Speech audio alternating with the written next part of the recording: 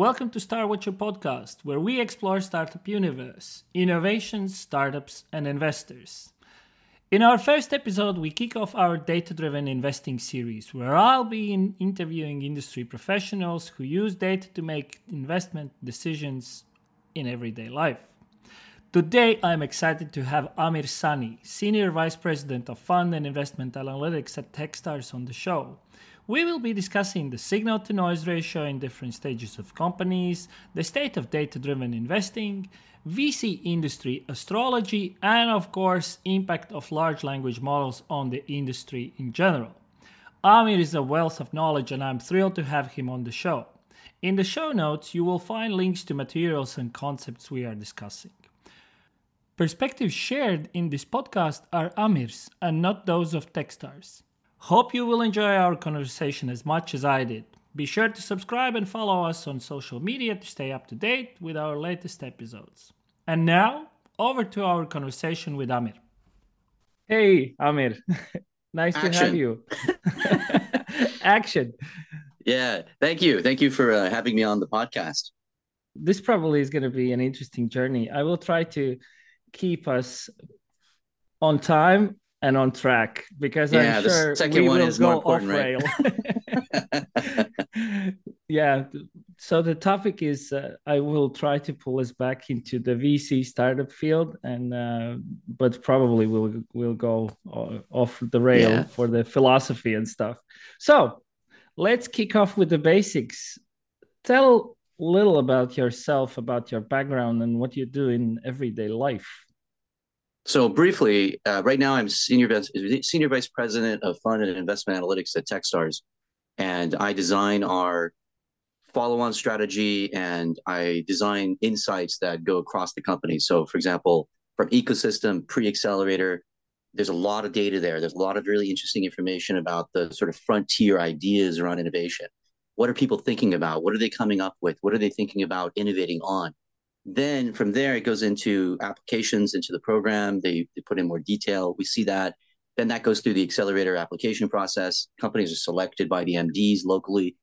And then that gets the program set up where essentially the class starts. Companies go through our boot camp. Ultimately, we have access to information from the very edge of innovation all the way through the life cycle of a company that goes public or gets acquired. Exits. And this is all very interesting information, and it kind of borderlines on this sort of D2C framework, which you're seeing a lot now. Or investors are trying to get more data from companies so they can give better personalized financial type of offerings. You see debt funds starting now, and a lot of them are essentially offering services in exchange for data and then coming in and offering debt. It's venture debt, essentially. And it's really interesting how this is transforming the market. But we at Techstars, we see ourselves in a really nice position because of our scale, the number of investments we make yearly, and the access we have to this information. So it's really just a nice place to be. In terms of my role, I'm here to turn all this into signaling and turn it into a decision-making framework that can enhance our portfolio, but also enhance what we can offer the companies. So we can advise them, we can help them, we can connect them, and we can also match investors to them in a way that enhances them. So it's not just money, but it's smarter money. And this is often very useful for founders because founders are often confused about which investors to talk to. And their sort of universe of who they speak to is restricted by what they've heard of, read about, or they think is relevant. This is an interesting problem because often that is a conversation that lacks what's actually happening right now in the market.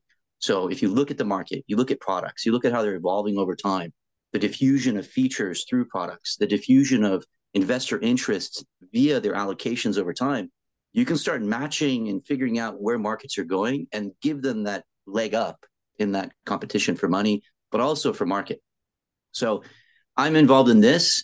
Previously, PhD, multiple postdocs, Horizon 2020 projects, ESG, macro financial stress testing, shocks to, bank solvency, et cetera, but also quantitative finance, order book execution, reactive simulators, agent-based models. How do you build simulations that are properly calibrated to reflect reality in the way that you expect it, but also you can see through causal dynamics? So I love this type of modeling, and causal modeling, double machine learning, all these type of things that have popped up to give us that access to signal versus noise. And just a last piece, I know I'm talking a long time, but you go towards VC on the sort of, if you look at financial services, when you go down to HFT, high frequency trading, the signal to noise, I mean, you have some of the smartest people in the world working on that. It is very difficult to compete. You're now forced to take more risk because everybody sees the signals. It's just a question of which signal do you think will get picked up. The worst in terms of signal to noise is private equity, and private equity is even further behind than VC. So VC has so much potential, but I think private equity is just afterwards. So and there's a lot in private markets generally that can be innovated. There you go. Done. Okay. So for the general public, basically you're the data machine learning guy in the company. But you're not doing just what would be called data-driven investing, but you are in a broader scale looking how to enhance company strategy with your companies with data and how to help them, also the portfolio. I would first say that I'm more of a detective because a lot of what we're doing requires just constant iteration and detection of what is actually useful and not. In terms of helping the companies, often there are parallels to what we're creating that are useful for them with regard to product market. We're not going in and, redesigning their teams, for example. We're not going at that level. But if they come in and they ask help and they need assistance with anything, we're there to support. But in my role is to construct really high quality signaling that can be used for our follow-on. But there are parallels. I mean, this scales across the organization. What we create helps the MDs in terms of picking companies that are relevant. It helps people in ecosystem that want to fine tune their product market positioning. So their market fit, where should I position this? If I do this, actually, I become an ESG. I can just do a slight change of this product and now I've got a bigger market. Helping with this is essential. We're not there yet. We're getting there. But this is where I see it. I see that we are able to see what's happening in the market and we can see the demand. So when you can see the supply and demand and we can match those, we can do it with investors, we can do it with companies, we can do it with our follow-on, our allocations, everything. I like your analogy with detectives. You're like a data detective. You're just looking for signals in the companies and then looking for ways how you can use it productively. 100%. And just to throw in there, when you look at like a detective, right? If you look at that description, there are lots of people that can be detectives. It doesn't mean to say the same thing. And what's interesting, if you look at trading, a lot of people use all kinds of methods to trade. Ultimately, at some point or another, everybody's seeing the same data. It's just a question of how they interpret it. And with VC, the problem is a lot of people stick to what's available to everybody. So then it becomes a game of, I need to put more risk because it's like this problem of trading. I think this is more current than the other. It's not my data tells me. That's what then you require to start doing things that are more sophisticated. So alternative data generation, trying to figure out what's happening with the market from the level of combining information that's usually not combined to get that input. So looking at search traffic, looking at SERPs, search engine result pages, looking at IP or geolocated scraping, looking at things that can enhance your view from the perspective of the customer, which can be the customer of a company. It can also be the investor, which is also is a customer in this case, because investor flows are what drive certain markets. So if you're a company and you can attract money and you can position well, you're going to go forward. You're going to have runway. You're going to have the opportunity to experiment, to iterate. But if you can't do that and you don't know where to pivot to get that, you're stuck and you go into this sort of survival mode, which can kill your innovation or in some cases actually create innovation, depending on how you manage. I listened to chief scientist from OpenAI, and there was the question like, how you come up with the ideas? And basically what he said was, it's not about finding or discovering new ideas, but rather understanding the concepts, understanding and learning about the environment. So back to the your case, it's that everyone has the same data. It's just the perspective and your learnings and understanding about the data and how you can interpret and then apply the knowledge.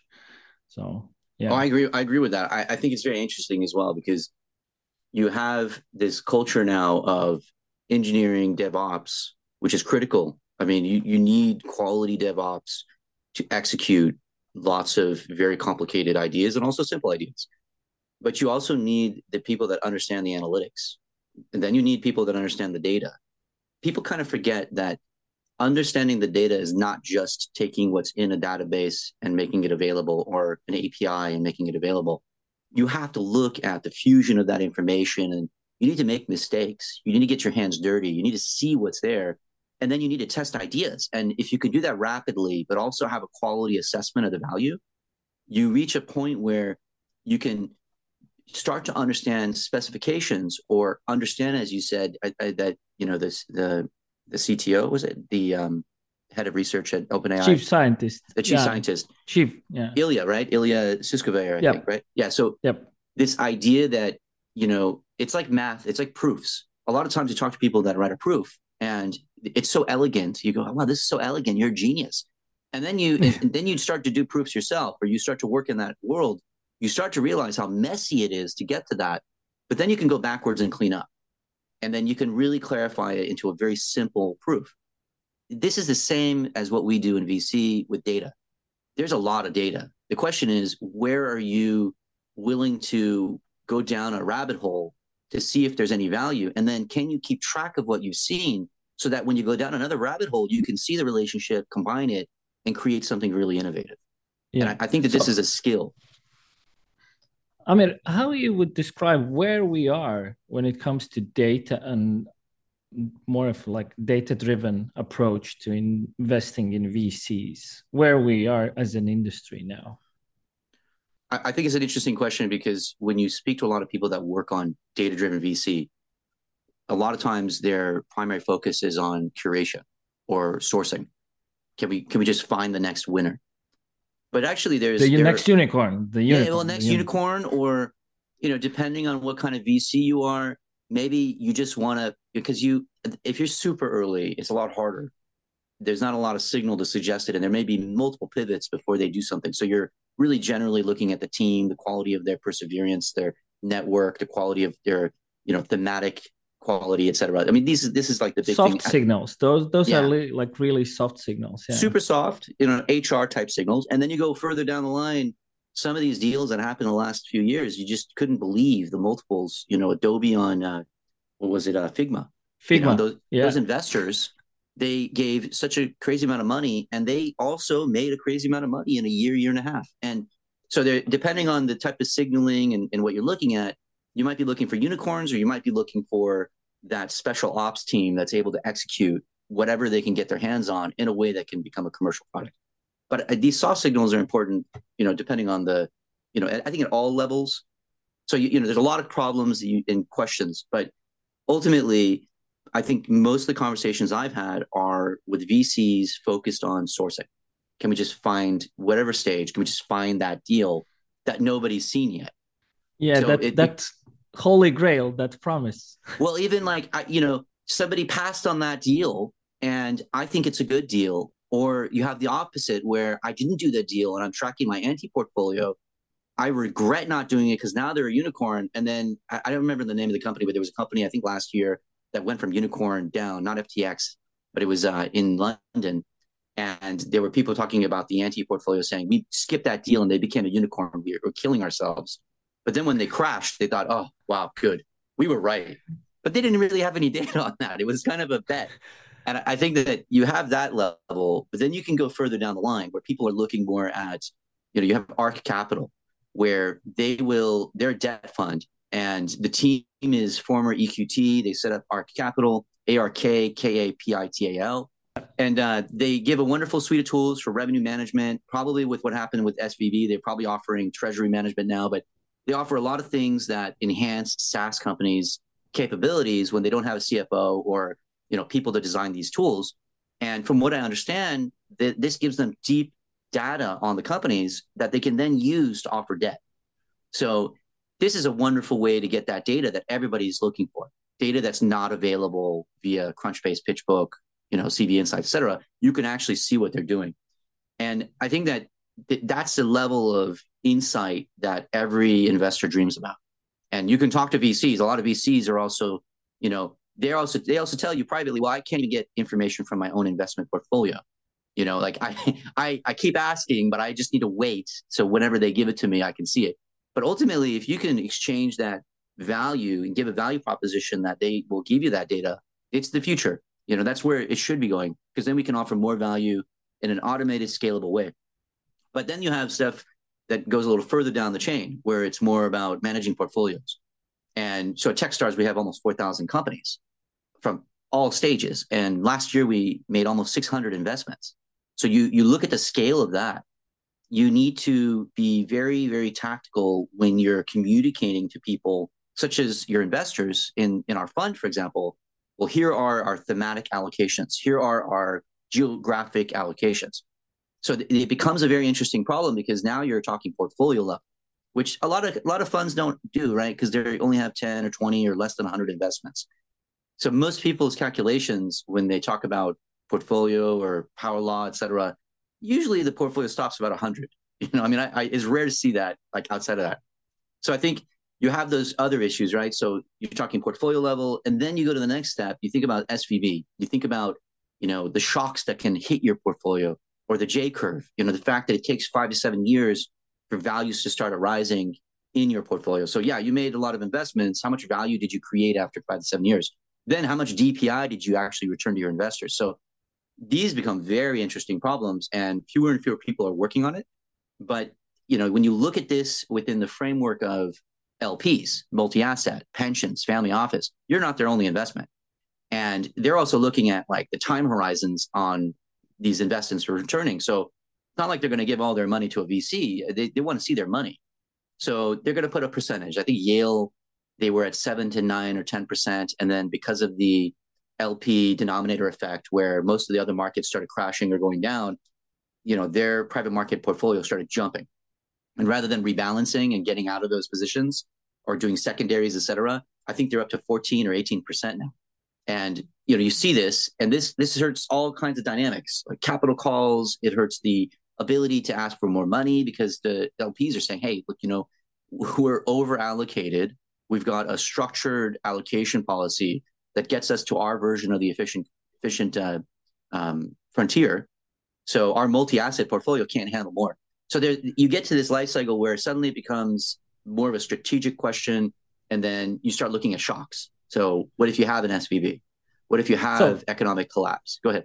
There's an interesting, I see that there are like two ends. One is pure emotions, and then the other end is pure data. And historically, of course, without data, it's just emotions, like how I feel about the industry, the market, and everything, and the company and the founders.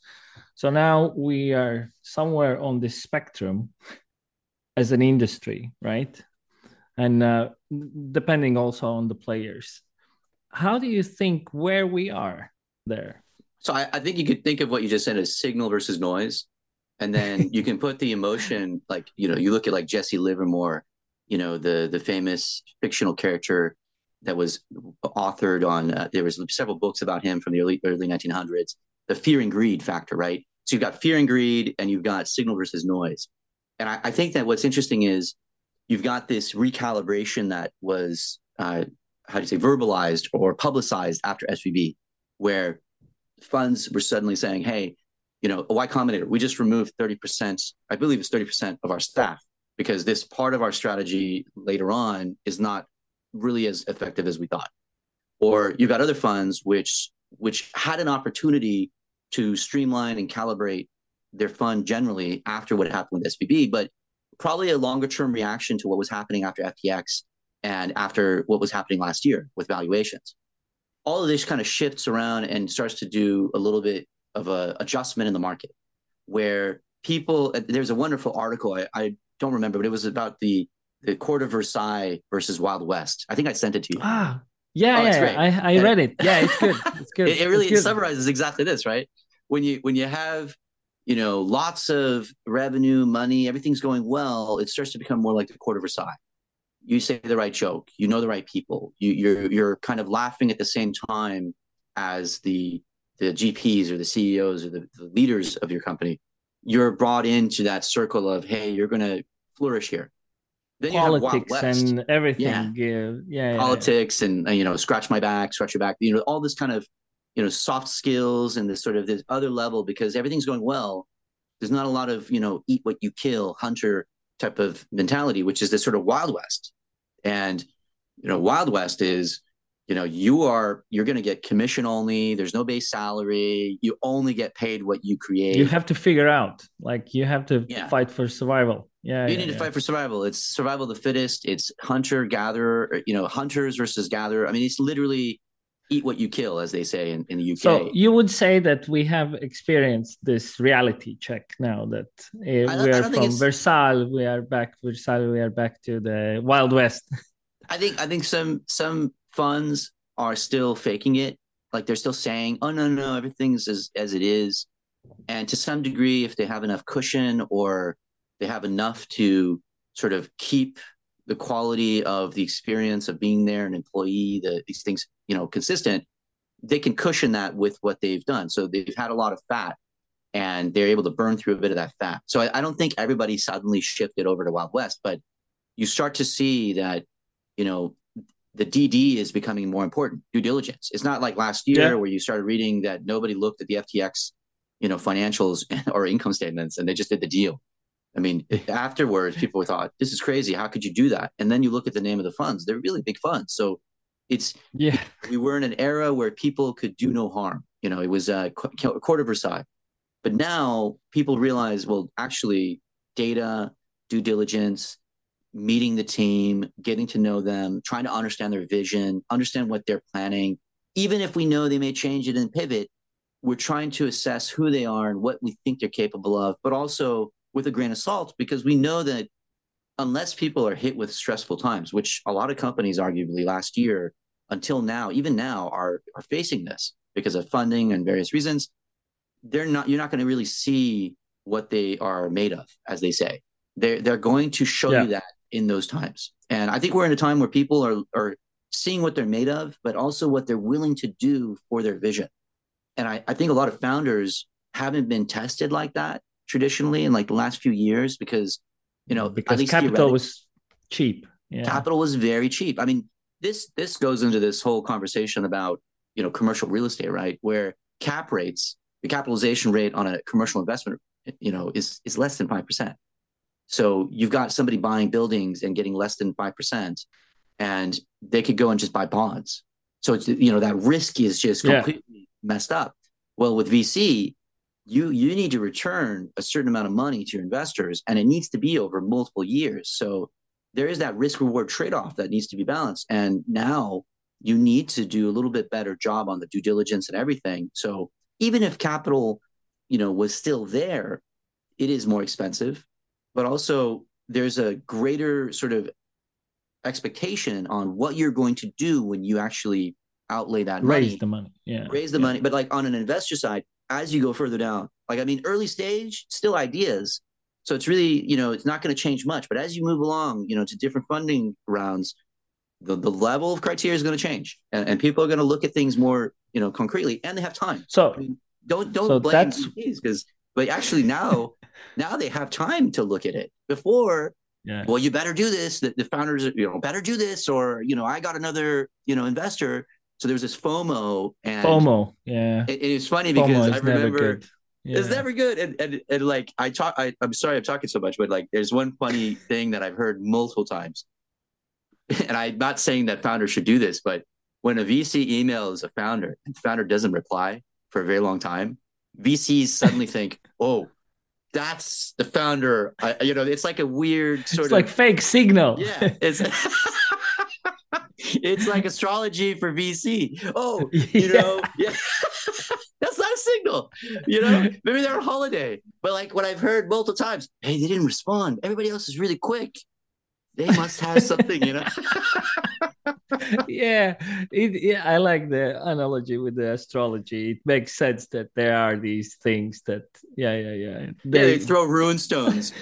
I've got my VC rune stones. I throw them on the table, and if depending on if the chicken legs are in a yeah. certain angle, I'm gonna. But that's the case because sometimes the VCs have this crazy ability to bend reality in the way where how they want it and find the facts and support it. Like they want to invest in this company. It doesn't make sense rationally, but they will bend the reality and just like let's do that.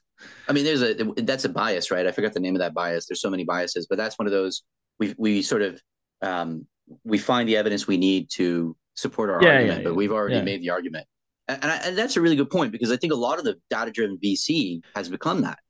A lot of people they got really excited about sourcing and curation and scoring companies, et cetera. But ultimately, end of the day, GPs and investment teams are saying, "Well, so what? I still need to Yeah, look at they it." overrule. It's like Yeah, it doesn't cute matter. story, bro. Yeah, But yeah. Or you get someone who says you said 92 out of 100. I think they're 89, and it's like, really? Like, you really think that little difference is gonna? Yeah.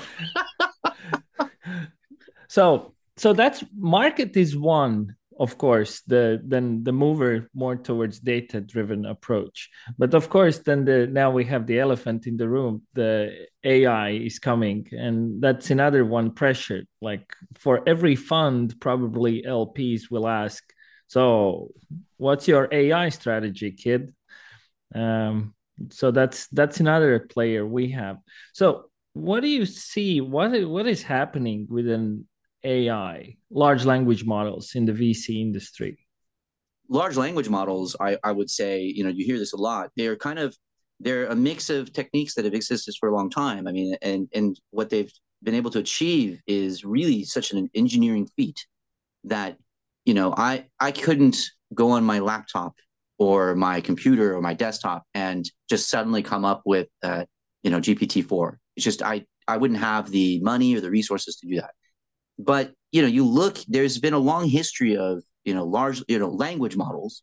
It's shifted from the semiotics or the Noam Chomsky kind of models over towards I wouldn't say Markov, but it's very very much like you have memory, you have attention, you have weighted mixtures over historical content, you've got context, you have all these things now. But essentially, you're estimating a conditional distribution and you're trying to produce that output in a quality manner. So it's interesting because this is something that has been redone more and more over time in different formats, Bayesian methods, conditional approximation, et cetera, and then GANs, and then we get to the large language models. Large language models manage, and it's really interesting because the UI of ChatGPT and the timing where ChatGPT was released when Stability AI released Stable Diffusion. So, from a business tactic perspective, this was released and then it just completely shut off attention on Stable Diffusion, and it went back. So it was like Dolly, look at us, we're OpenAI, Stable Diffusion out of nowhere, Stability AI, wow, what's Dolly? Then ChatGPT, who's Stability AI? So it Yeah. just took it away.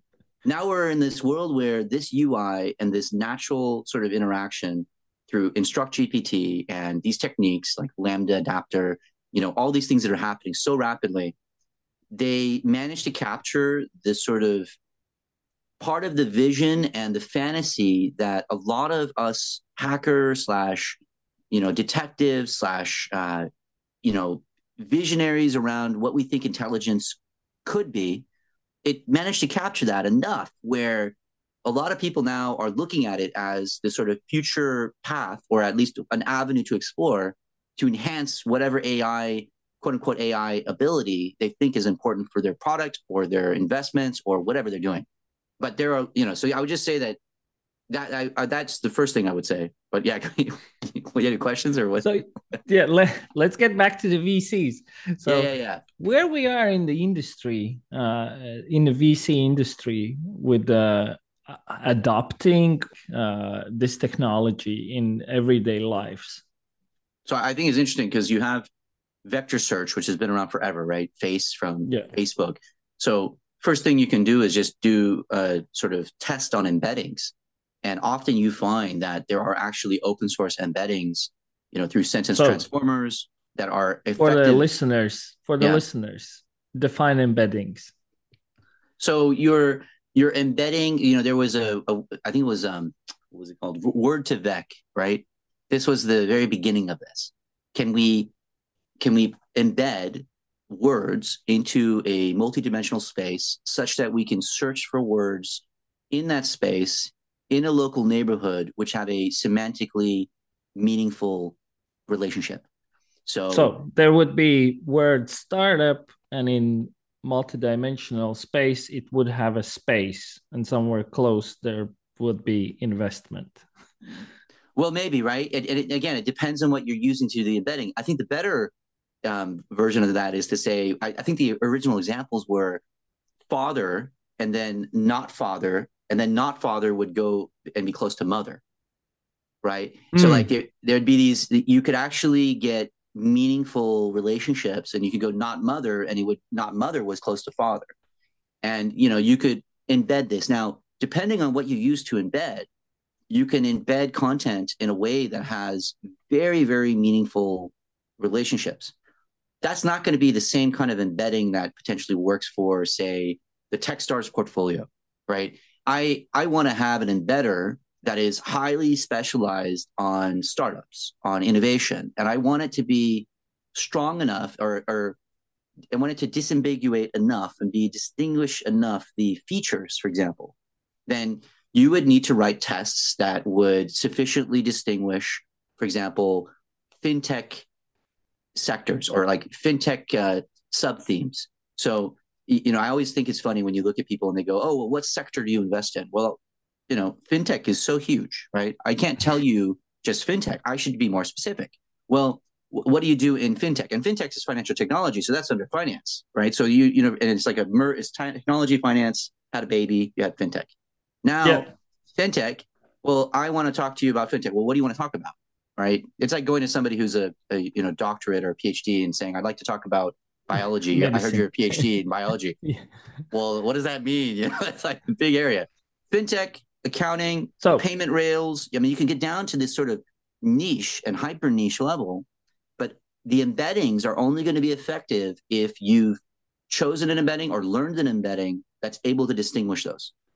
Embeddings are the building block of the language model, and that's the thing.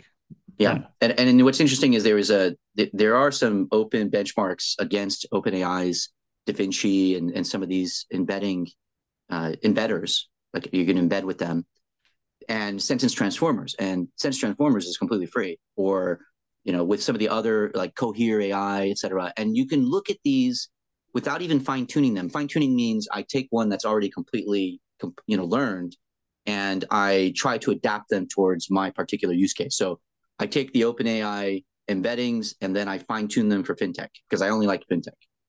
Let's just assume that's it. Then I can fine tune that to do a better job at distinguishing the hyper niche this like differences that are at the feature level, for example. Or you can do geographic feature level. You could do the investors. I mean, you could do all kinds of things to really fine tune that, improving the model. You're improving the model, and this is like those error curves coming down based on the particular objective you set up to distinguish those things for you. So go ahead. Back to the VCs now. Back to VCs. Embeddings. I think it's really funny because you look at these examples of tell me about your companies, and Techstars has a lot of companies. So someone says, I want to know about biology. Well, what do you mean? So with these embedders, what's interesting is you could create a vector search that has high quality embeddings that would allow you to use natural language, and the natural language interaction could come through a ChatGPT type interface, but you would be able to look up companies rapidly because they're embedded really well. So I could type in, I would like a biology, and you could use any variation of biology because these embeddings also have a notion of synonyms, local neighborhood. I could write bio, I could write biology, biological, biotech. They're all going to be really understand which companies you mean. Well, understand, quote unquote, understand in the sense that it's able to locate that neighborhood in that high dimensional space that it probably has something to do with what you just typed. You could even make spelling errors, and if those spelling errors were in your training, it will know that you misspelled biology, and often they're really good at the spelling corrections. You're Yeah, in that because space they're for close. biology. Yeah, They're yeah, close. yeah. And then you go biology, and I'm also interested in tech. So then there's another part of this biology space, a little smaller maybe, that's, in another dimension. It's actually attached to tech. So now you've got this other Okay. sphere. And now you Yeah. can go, I can find biology, technology, genetics, or I can type the name of a company that is in that. And it will also be linked to that space. And it allows you to rapidly Now, look these up. okay. Now that's just like, okay, now show me companies about this topic. That's already, well, that's nice if you have right data in the model. But what else? What are other possibilities to do with this technology besides having a chat about companies? So I think it's funny, right? I wasn't even chatting yet, right? But let's say I wanted to chat. Let's say I wanted to go to your website, you're a VC, and I'm an investor, and I want to know what companies that you have that are similar to my preference. But I'm really bad at describing what I like. I just put a URL, and you could have now they have agents that are connected to ChatGPT, and if you have a ChatGPT type interface with agent interactions, you put in the URL, the agent grabs the content from the URL, it finds out what it's similar to, and then now I can feed that back. Further, let's say that I also have financial restrictions. I go, well, I want it to be within this valuation range, or I want them to be in this, this. You could train it, but at the same time, if you just use it to look up and then you run a simple filter, you reduce all the complexity completely, because now you've just managed to put in a URL, grab the info, put it into a template, and that template's compared to all your companies. And now you can say, okay, Yeah. these match in terms of So financing rounds, et cetera. so agent basically is your knowledge, like it understands what you're looking for because you showed like this is what I'm interested in, this is my URL, I'm interested, this kind of stuff. These are the plugins, right? You know how they talk about the Yeah, plugins for ChatGPT. yeah, So yeah, they're also referred to as agents. This shouldn't be exactly. confused with an agent-based model. Agent-based model, Mm. funny enough, is where we're moving. We are completely, 100% moving towards a complex adaptive system or an agent-based model, where it's, essentially I type that in. I want to know about something, and here's the URL, or I want to know about something, and it actually has access to search, and it can find the URL. And there are all kinds of capabilities that'll start growing. And when you think about VC on the sourcing end, to some degree, if I go on Google or I go on a standard search engine and I type in a particular company's name, if I go deep enough, I'm going to find most of their competition. I'm going to find a lot of companies that come up with similar terminology. So unless I start scraping at scale anything that comes up on most of these demo days or conferences or Crunchbase or new company listings, like business registries, and I start scraping and I grab whatever I can, and then I build my own search engine, most people are going to probably go to Google or Bing or somewhere where they can grab that. Then the GPT tool or ChatGPT or whatever you're using will use that information, sort it out, put it into a kind of structured format, and then run the comparisons and return what it thinks are comparable companies.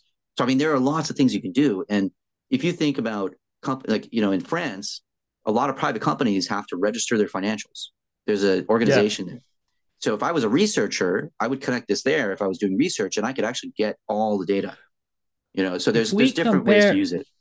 so if we compare this to the speed trading, then over there they can achieve the speed and agility because they have data, because that's more hard data.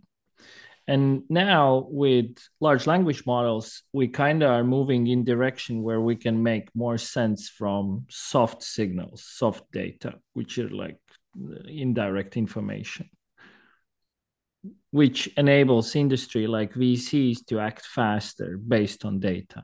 Because previously it was hard to make sense from this I mean, that description that or that assumes you have allocation, right? It assumes that you can get in the room and make a deal. I think that it also assumes your hallucinating machine, your hallucinating tool is giving you the proper hallucination if you depend on one. So you do need to look at the Monte Carlo nature of this as well. So if you have a tool like this that can generate randomness because of its nature of modeling the follow-on words based on the probability the conditional distribution is estimated for what you've entered. So I type something in, I make a slight difference on what I've typed, and it's going to give me a slightly different output. Yeah. If I then go in and I change my prompt and I add a sentence like, assume that your random seed is 0, give me a response to this.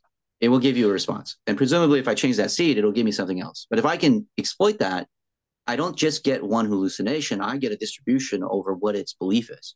And then that's much more powerful, because then if I'm a VC, I wouldn't trust fully what I see unless I can self-moderate. Like, I happen to be an expert in fintech, so I know what I'm reading. But if I start looking at, genetic engineering, I have very little expertise in this. I don't even know how to write a prompt that will give me sufficiently high quality reply. So you need to use tools to give you that. So there's a lot of new work on iterating your prompt and writing things, catch your errors, improve my prompt, or have it interact with you to construct a prompt. You can do lots of things, but ultimately for a VC, I don't think that this is the tool that's going to give you that HFT, that high frequency trading type of capability. You need to be an angel list, or access to deal flow from like a Techstars, or access to stocks.com, and just you need to do things where you have allocation and then you have optionality. And then you saw this with Tiger, SoftBank. They were going earlier and earlier, giving higher and higher valuations to people that weren't able to really distinguish that was not a good idea at the time. Maybe they didn't have the experience, but that killed a lot of startups too, right? I mean, giving people too much money. Too much money. It's like the lottery. What is it? There's a name for this, right? With lottery ticket winners. A lot of them have horrible outcomes, but with going early and earlier, and then using high-end consulting, Bain, McKinsey, et cetera, to build your decks and saying, hey, we know your market. And this is what they were doing at Tiger and SoftBank, right? They were paying tons of money to get these decks created, and they would turn around and give deals overnight or on the first call. They would basically say, here's your market, here's what you're doing, we know it, we're experts, and here's what we think it's worth. Go at it. But that just killed the iteration, the rabbit holes, the pivots, and it forces them to say, hey, we just got a deal for 10 million in revenue, but we just got 100 million. That's not enough. Like, we need more. Yeah, go ahead. Big tangent. But this goes in direction where there's of course, big topic is alignment problem. But over here, it's even like, if VCs are using this kind of tools, they have to make sure that they align with their approach and vision and understanding, basically. Their thesis. Yeah. I mean, that's because an issue, there can be cases. Yeah, there could be cases where the model comes back with a really strong opinion and you have no clue. Like, should I trust it or not? Well, you just described most data-driven VC, right? And like the reaction of, hey, that founder's a 92 out of 100 for this sector or this theme. Most people are like, so what? I'm an expert. So you have to look at these tools as inputs into a larger scheme. And for example, with these large language models, experts will be able to construct a quality prompt. But if you're not an expert and you're using this, you need to look at Monte Carlos. You need to look at this as one of many inputs. You can't rely on it. And what's interesting is that, like if you start using it solely as your tool, your psychological fear versus greed is going to get completely messed up, and you're just going to have FOMO on anything. And I think it's funny. It's I'm not for or against crypto. I'm just saying that there's always been this, when you buy, in terms of not crypto and Web3, but if I look at Bitcoin and you talk to people, they always talk about they regret not buying it. And then when they sell it, they regret selling it. So it's literally, I regret when I have it. I regret when I don't have it. Basically, you never feel good. You never have what you want. You always have this psychological regret, always have FOMO. And if you're relying on tools like this without actually taking it as a sort of research tool or feeding it into a larger system that has guardrails, checks, and additional opinions, because most VCs will use DD. In DD, they will use experts as well. They should continue doing that. But this should be one of many tools. Just one. Yeah, this is just one of the experts. Yeah, I mean, I wouldn't even call it an expert. One of the input. Yeah, one of the inputs. Yeah. Yeah, I mean, you could think of it as one of the inputs, or you could structure it in a way that enhances those inputs. So I go to my DD, I go to all my experts, I then take all their content, I go through and enter it into a tool like this, have it allow me to interact with what I just got from all these experts that I don't understand, and I can learn more about it. And it's a wonderful learning tool. I can ask it to give me variations, risks.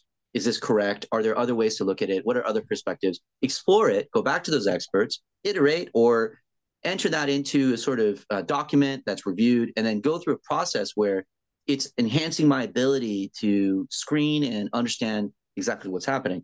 I think, that's one use. The other use, you go to your experts and you construct fine-tuned versions that are experts in fintech. Like you look at the Bloomberg GPT. I construct one of those for each of my sector specialists, and then I take those as inputs into a larger model.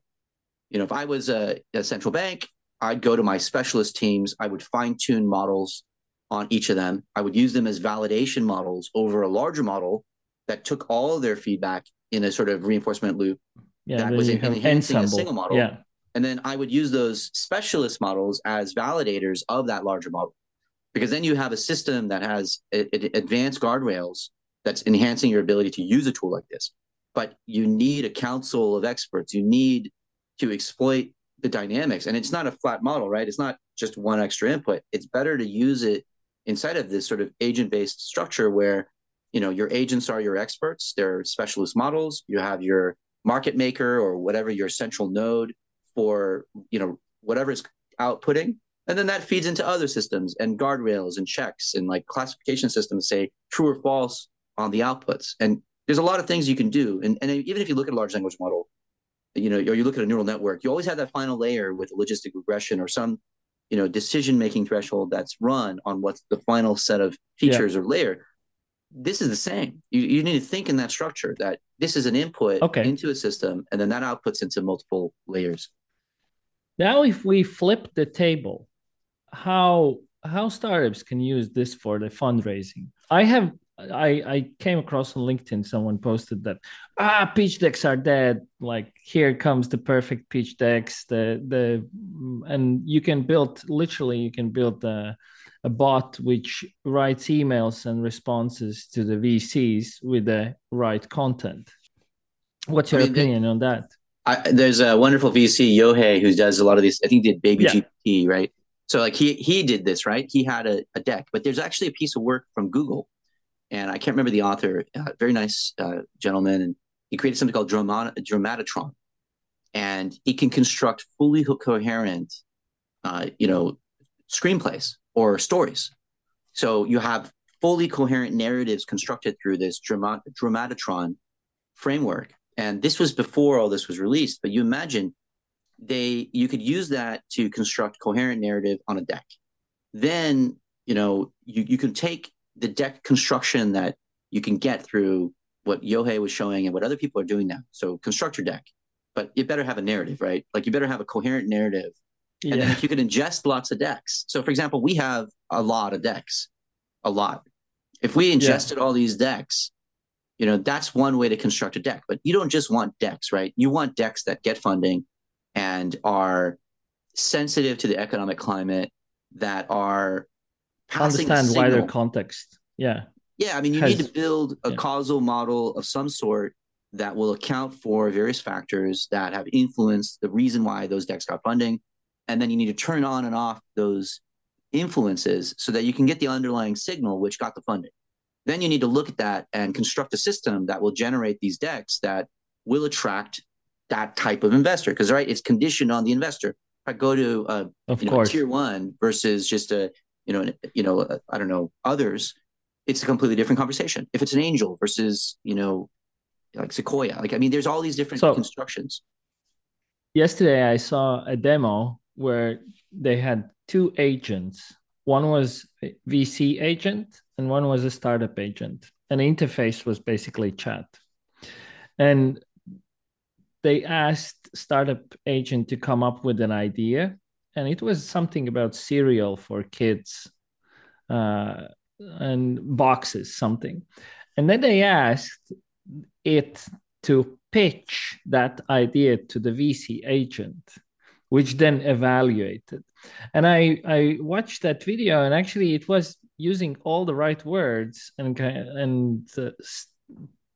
presenting in a way which is, it's like on the seven level of the seven of the presentation, and covering topics like go-to-market strategy, what's the market, what's your unique selling point, and everything. And then the VC side of agent was evaluating that. And those both are systems. Where we live in that future. Like I as a startup just ask, like, here's my business, create me a pitch deck and everything. And then on that side, there's no one actually reading that. There's another agent. So I think it's interesting, right? Because there's a post where someone put in the SVB financials into ChatGPT and asked it to, and it only had data up to 2021. And it didn't use the name SVB to give an assessment and a risk assessment score, RAC score, et cetera. And it did a great job. Then it asked, how do we mitigate that risk? And it did a great job.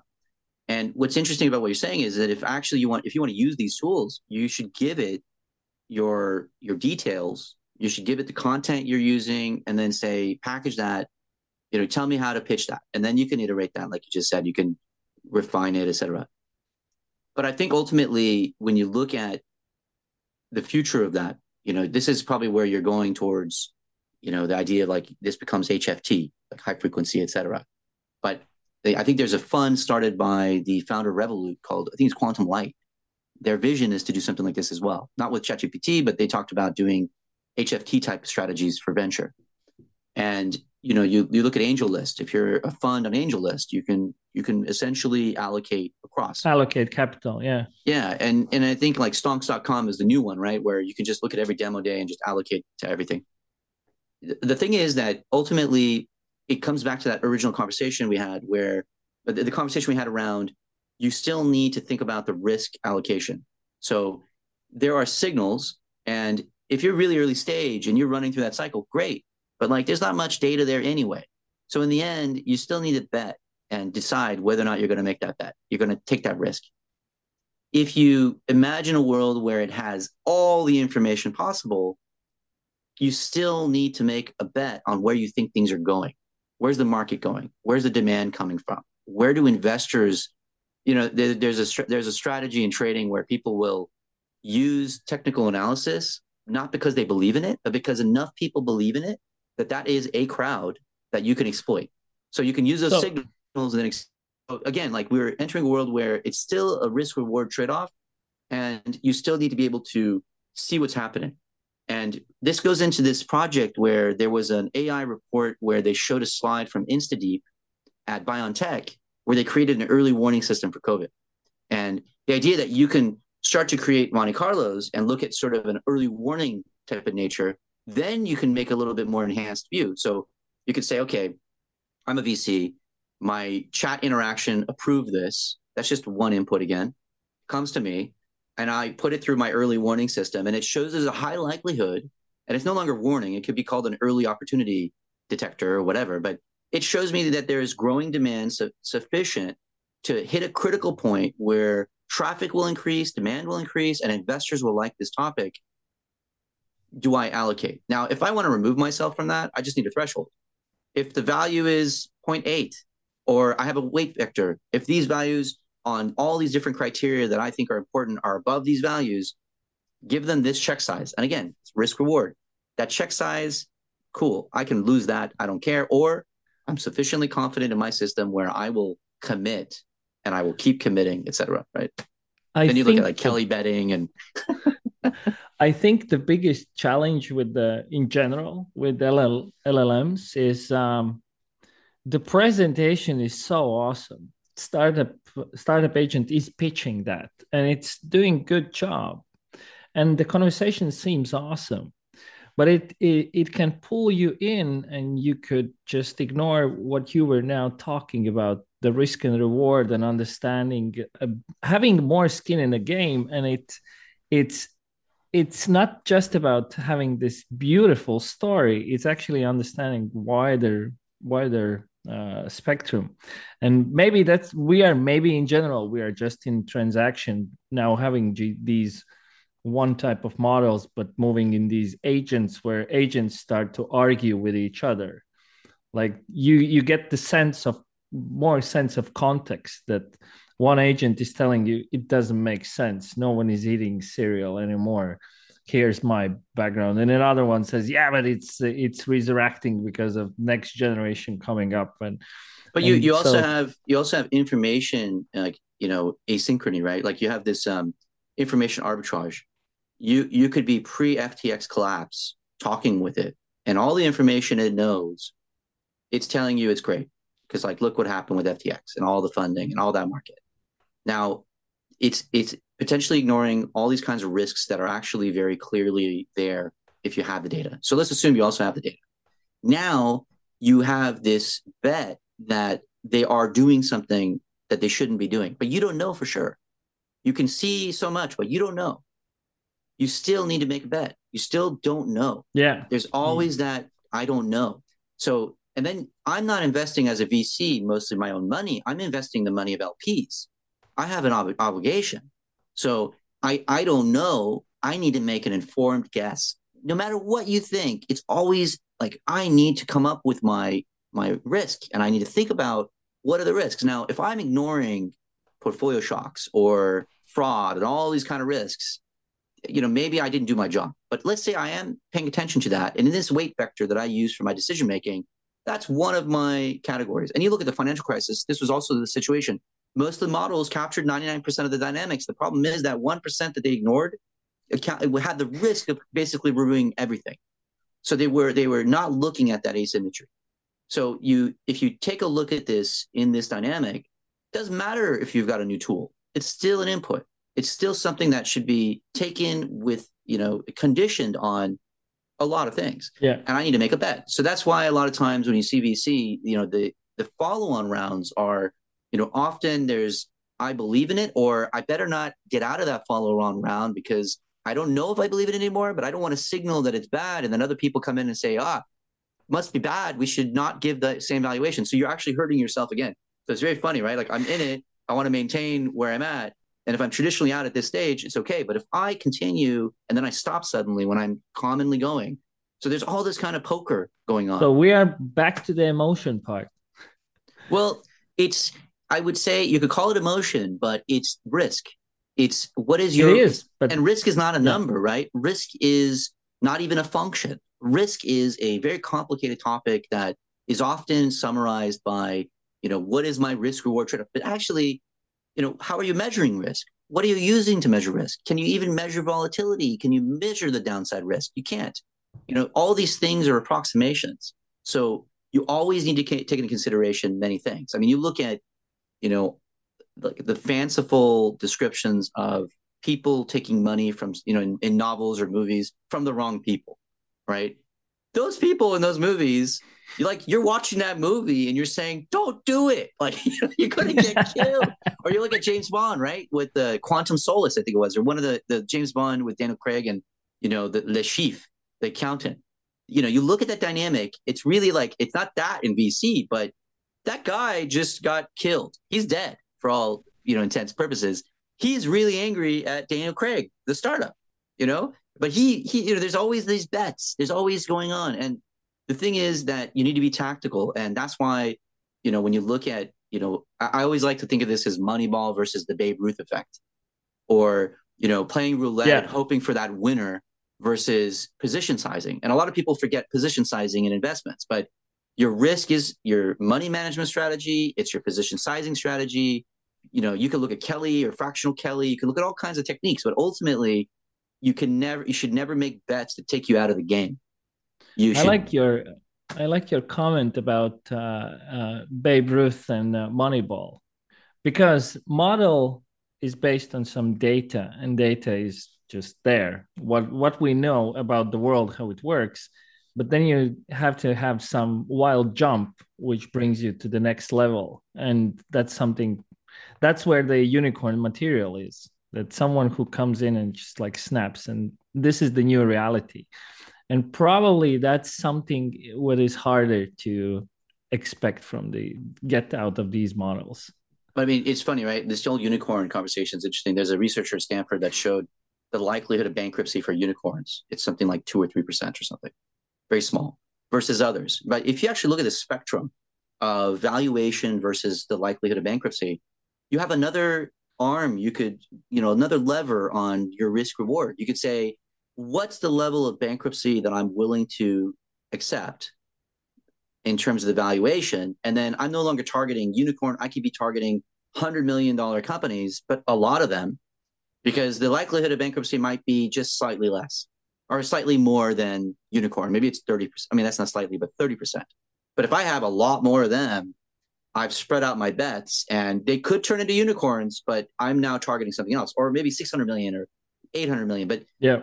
these dynamics are often ignored, but they dictate quite clearly the sort of risk reward in multiple dimensions. And I think a lot of people don't think about this because they just think, oh, AI is going to, do it for me. And it's a bit of laziness, right? It's a bit of like, well, I Well, could just very like, human. yeah, it's very human. That's Can I exactly it. outsource this? Can I outsource this to Yeah. the machine? Or those So super employed people that have like 10 jobs. Like, have you heard of this? There are people now yeah, that yeah, using yeah. ChatGPT to have even more jobs. It's I think that the step one was during COVID that developers were just applying to multiple jobs because no one checked it. Yeah. And then now it's just that you are not kind of faking it anymore because now you have an AI working. Yeah. And It's doing crazy. 90% of the What? job, you're just managing. We're all learning to be managers now. We're no longer the Yeah, developers. yeah, that's the point. So that brings to last question. What do you think about where we are going as a society with these tools? I like the analogy that we are moving everyone moving into the managerial position in our life. It's true, right? I think, there are people that are going to manage it, and then there are people that are going to use it to upskill dramatically. And my view is that there are going to be people that learn how to use this tool to capture much more influence, much more power, much more resources. So it's gonna be, it's not yet so usable that you could give it to anybody and they're on an equal playing field. Not a lot of things are, right? I think that if you look at social media influencers, they're very good at what they do, but I'm terrible at this, right? So for me, I don't even want to even have that sort of conversation of capability. I think it's going to be the same. You're going to have, you could even think of it as probably another power law, right? There's going to be a small part of the distribution of people that are able to use this to rapidly advance and rapidly enhance their capabilities and their resources, and then others that are going to be left behind. And I think that's a bit scary, right? You have this risk that if people, and there's all these conversations now about using ChatGPT to create, chemical weapons or biological weapons or, all kinds of things that are dangerous for society. So, bad actors using it as a tool to enhance their badness or evilness or, the bad outcomes that they're targeting. So, of course, state actors are going to start using this tool. Of course, hackers are going to start using this. Of course, all that's going to happen.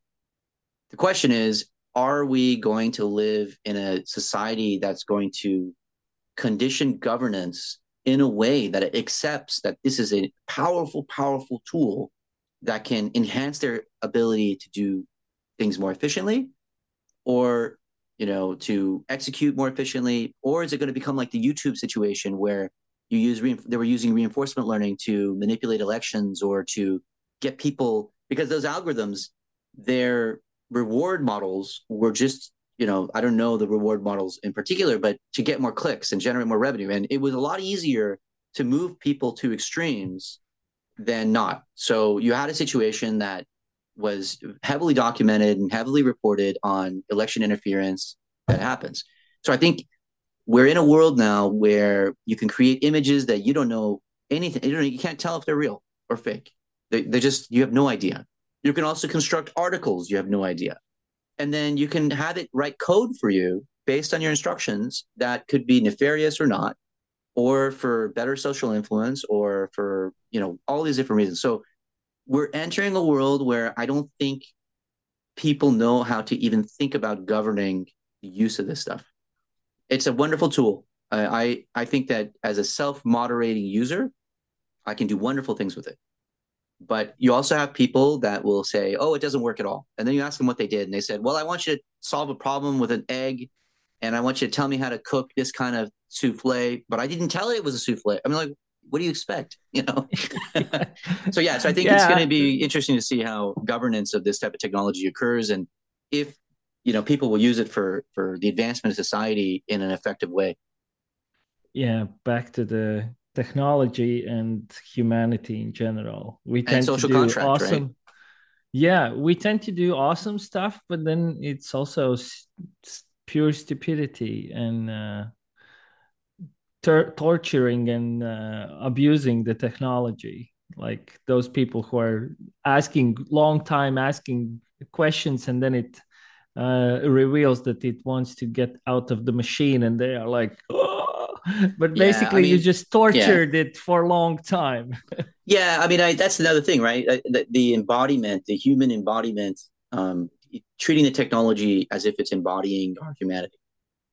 You know, I think a lot of our nature is we project ourselves onto whatever Yeah, technology we're using. Like you look at cars. When you drive a car and someone hits your car, you feel it.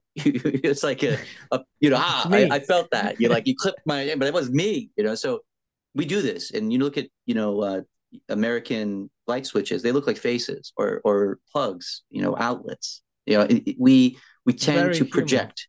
We Yeah. project onto everything, and even our talent is to project into the future, right? So projections going to happen no matter what we do. I think that whether or not you think it's real and you're hurting it, et cetera, it's you projecting, and maybe it's a reflection of your own internal state and what you think is hurting you, and then you're psychologically trying to understand something that you don't understand about yourself. But again, I think you know we can do amazing things with this technology, but there's this article you sent me about the exponential curve of innovation. It's really frightening to think where we'll be in a year, even Yeah. with this Even in a technology. year. Yeah. Even in a Like, year. yeah. We like where we were last year, like Yeah, last in a year last year in this moment, that and how much have changed. so It's much. crazy. So thank you, Amir. It was pleasure as always talking with you, exploring these topics. Yeah. Thank you. See you Thank you very next time. much. Yeah, see you next time. Thank you very much. And I look forward to talking more together to try to keep ahead of this.